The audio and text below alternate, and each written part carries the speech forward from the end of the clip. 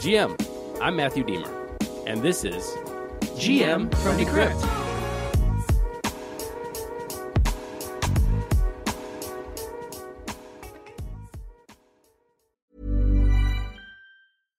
Hi, I'm Daniel, founder of Pretty Litter. Cats and cat owners deserve better than any old-fashioned litter. That's why I teamed up with scientists and veterinarians to create Pretty Litter. Its innovative crystal formula has superior odor control and weighs up to 80% less than clay litter. Pretty Litter even monitors health by changing colors to help detect early signs of potential illness. It's the world's smartest kitty litter. Go to prettylitter.com and use code ACAST for 20% off your first order and a free cat toy. Terms and conditions apply. See site for details.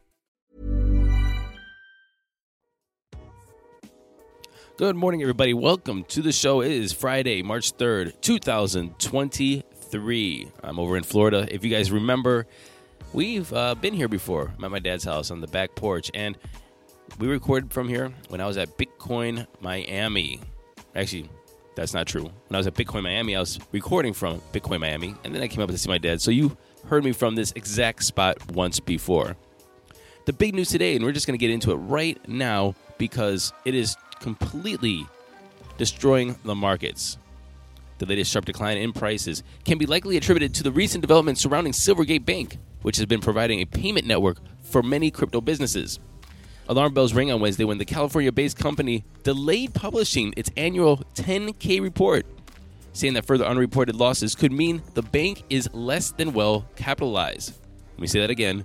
Less than well capitalized. Silvergate, which also worked with FTX and Alameda, reported losses of $1 billion.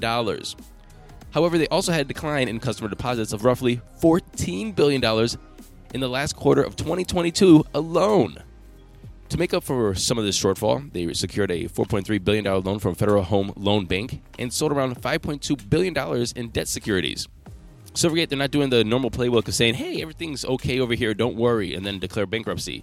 They've admitted that they're assessing the impact of its recent losses and determining its ability to continue as a growing concern.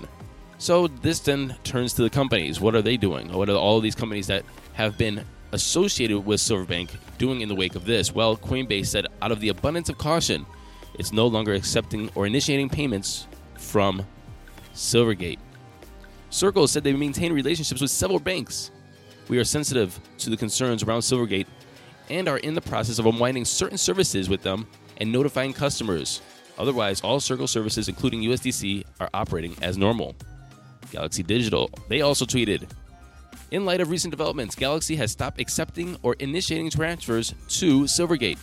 As a firm, we continue to have no material exposure to Silvergate, and this action was taken out of the abundance of caution. That's a theme, abundance of caution. The Tether CTO also stated that they have no exposure to Silvergate as well. The dominoes are still falling from the FTX, Alameda, Luna, Three Arrows Capital debacle. There's going to be more. I promise you, there's still going to be more. Mix that in with some Fed rate. Mix that in with some layoffs, a recession, Fed rate hikes. I'm telling you, I still think this recent rise in crypto prices was a bull trap. Be careful. Again, this is not financial advice. Just be careful. Let's get into those crypto prices.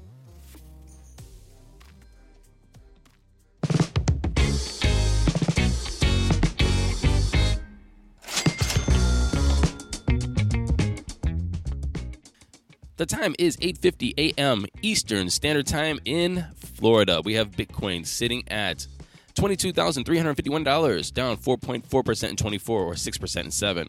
Ethereum's at $1,566, down 4.2% in 24. And in some Ethereum news, the much-anticipated Shanghai upgrade will be pushed back to April. It was previously slated for a March release, and this Shanghai upgrade will allow you to take out your staked ETH withdrawals. We've spoken about this many times. Now, at least, you're going to be waiting until April. Tether's number 3. Binance is at 288, down 3.4%. And USDC is number 5, running off the top 10. We have XRP, Cardano, Matic, Dogecoin, down to 7.5%. It's down almost 6% in 24. And BUSD, still clutching its pearls in the number 10 spot. Solana has moved up a little bit. It's trailing BUSD by $1.6 billion in market cap. The total market cap is down 3.5% to $1.03 trillion. We have a BTC dominance of 42.1 and an F dominance of 18.7. And I just want to take a look at Tezos price. Tezos did some crazy stuff overnight. It was sitting at around $1.17, $1.18, and then just absolutely tanked down to a $1.07. Hi, I'm Daniel, founder of Pretty Litter. Did you know cats tend to hide symptoms of sickness and pain? I learned this the hard way after losing my cat, Gingy. So I created Pretty Litter, a health monitoring litter that helps detect early signs of illness by changing colors, saving you money and potentially your cat's life. Pretty Litter is veterinarian developed, and it's the easiest way to keep tabs on your fur baby's health right at home. Go to prettylitter.com and use code ACAST for 20% off your first order and a free cat toy. Terms and conditions apply. See site for details. On the week, it's down from about $1.30.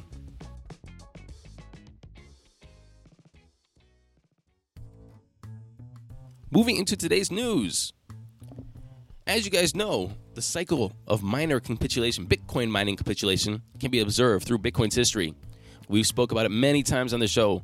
When the price of Bitcoin goes down, miners start shutting off their machines. Why? Because they can't make the money. Hash rate is up, Bitcoin price is down, they mine Bitcoin, get Bitcoin, then they can't pay their bills. So they either shut off their machines, wait out the winter, they sell their machines to run a smaller farm, they sell their Bitcoin to fund their operation, or they just go bankrupt and sell everything and walk away with their head down. Maybe high, who knows, depends on the person.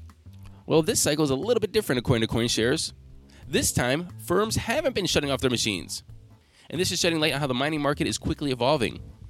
Well, how do we know if their machines are not shutting down? Well, the hash rate didn't drop. And this says one of two things are happening. Either there were a lot of shutdowns and the hash rate actually outgrew the shutdowns. So basically more machines are being started up than are shutting down and the hash rate is staying high. Or machines are just not shutting off. And this is the case in Core Scientific. In December, the firm officially filed for bankruptcy, citing the market conditions. However, they said that operations will still continue. So why is this happening? Again, we were talking about Bitcoin mining. Companies are being more efficient with how they use their energy. If you looked at companies in Texas, when bad weather happened in Texas and they needed more power to the grid, they would transfer power to the grid. They would sell power back, which would give the mining companies income while providing power for the state of Texas. Just earlier this week, I think, or was it last week? Earlier this week, we heard about the nuclear power plants and hydropower plants fueling Bitcoin mining and them using the redirection of the hydro and nuclear power plants to sell it back to the state and fuel cities and towns and residents and businesses. And so these operations are definitely evolving. However, it also could be that everybody is just holding on tight, waiting for that Bitcoin halving that's going to happen around April 26th of 2024.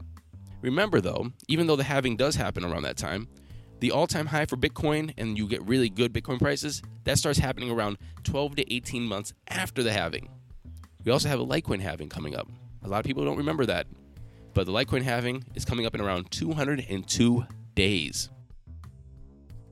You remember Tornado Cash. It was a mixing tool that allows you to obfuscate your Ethereum by using Tornado Cash, using the tool. And it was banned by the U.S. because, well, North Korea and the Lazarus Group and hacking groups were using it to basically launder money, hide their money from their illegal practices. Well, a Tornado Cash contributor builds a new privacy tool and hopes it won't trigger the feds.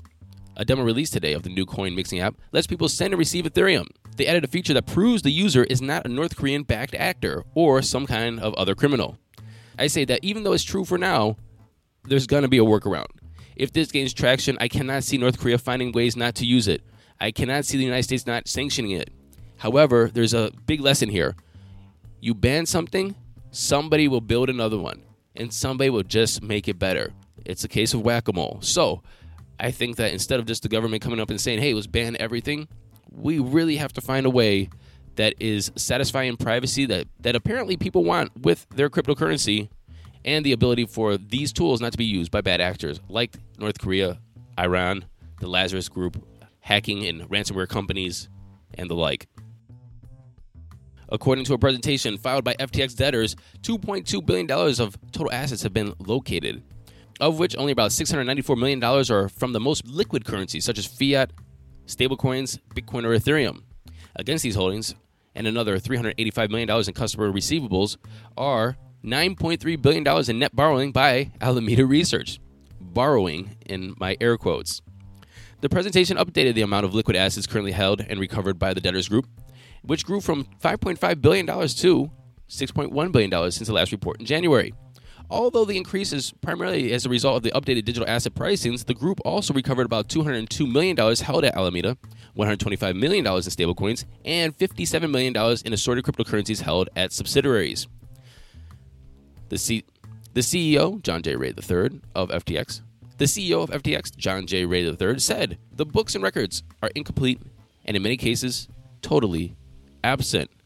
And they're saying there's a massive shortfall in FTX assets, and FTX US, which Sam Bankman-Fried has claimed was in the black, is also in the red. And finally, NFT trading surpassed a whopping $2.04 billion last month, up 117% from $941 million in January, making February the best month since May of last year.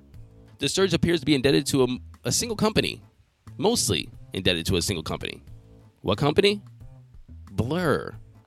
Blur's trading volume jumped over $1.13 billion in February from the previous month. Let me say that again because that's insane.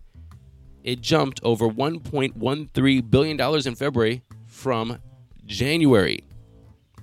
But the majority of that volume was generated by a small number of whales flipping NFTs back and forth and back again. And they're doing this to accumulate Blur tokens through the company's incentive scheme. And that's where we stop, because everything after that statement is a bunch of BS. There's not volume if you're wash trading, and that's what that is. It's a sort of wash trading that's making this volume look amazing, pumping prices and NFTs to unsustainable and unrealistic levels, while the media outlets, note I said media, not news, media outlets report on this amazing volume of the NFT space. Quick note, by the way, this Decrypt article did point out, by the way, that these NFT whales are gaming the Blur bidding logic, and that this looks like, smells like, and talks like wash trading. And so I just want to make that very, very clear that this looks like we have a turnaround. This looks like we have a bull. This looks like the market is recovering. It more than likely is all fake, and the trading volume for the NFT space is no different from January.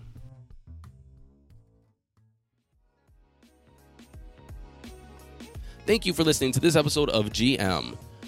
I'll be back on Monday for your daily news, but don't forget to tune in tomorrow in our long-form podcast where Dan Roberts and Stephen Graves talks to author Neil Stephenson, and he is the author of the novel that coined the term metaverse. That novel is called Snow Crash. It's a great conversation where they talk about the emergence of the metaverse. Should it be centralized, decentralized? Should we own it or should a company own it? Siloed or not siloed? Walled gardens or not? Hear what Neil has to say tomorrow on GM's long-form podcast. Until then, happy hodling, everyone.